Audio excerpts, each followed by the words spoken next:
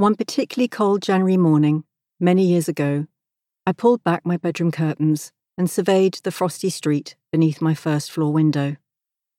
I imagined my newly installed boiler packing up and my young boys becoming dangerously ill because I had failed to protect them from their freezing cold home. I then noticed my neighbour as he left his house, trailing white, smoky breath, and quickly chastised myself for not warning him to take care as he walked to work. My omission could mean he might slip on an icy pavement and smash his head, leaving his pregnant wife a widow.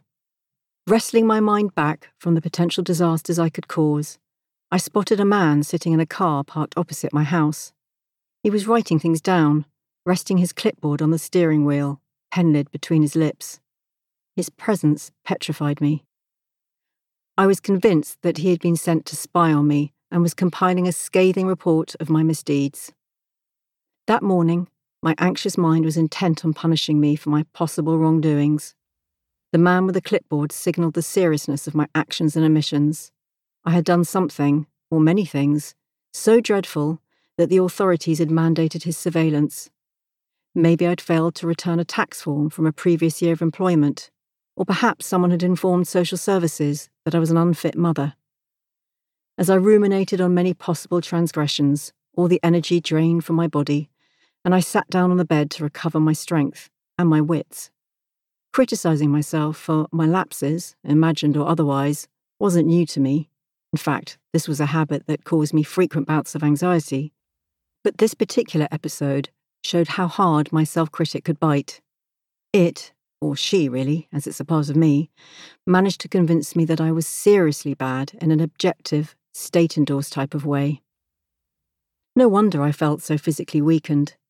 Self-criticism can provoke overwhelming anxiety and paranoia in so many of us, and can infect our internal world in various ways that are damaging or disastrous to living well. It's a mental habit that we aren't often aware of, but I suspect that if you are listening to this audiobook, you either know or have a hunch that you have it. You may even spot others close to you bashing themselves needlessly, wishing they would stop. It's likely. Self-critics are everywhere, and they have kept me very busy in my job as a psychotherapist for the best part of 20 years. Self-criticism runs like a golden thread through nearly all the problems that people bring to me. Most of my clients don't initially talk about this habit, though, as they don't even realise they have it. Instead, self-criticism tends to tuck inside many more familiar experiences of distress, such as anxiety, as mine used to do, depression, where it thrives most obviously perhaps, intimacy and relationship struggles, addictions, eating disorders, overwhelming grief, and, often at its most pernicious, self-harm and suicidality. You may not be suffering from any of these mental health issues, but my guess is that you could ease up on how you treat yourself nonetheless. I want this book to inspire you to do so.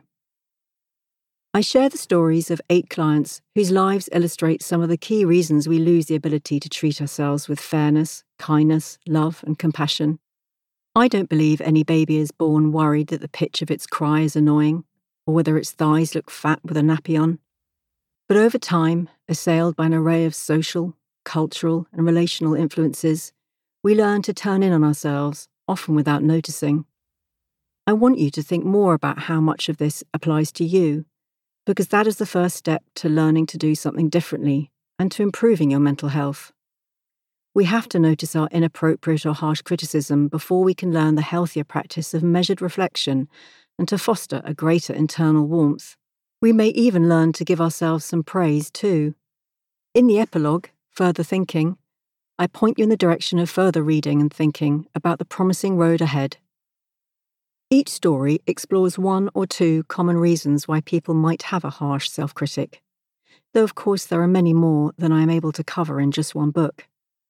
I don't mean to give parents a particularly bad rap, but they tend to be a popular topic of conversation in my consulting room, and they come up frequently in these stories. It is well established, not just by Freud and other notable psychotherapists in his wake, but by the growing body of developmental psychology research, that parents have a powerful influence on how we learn to treat ourselves.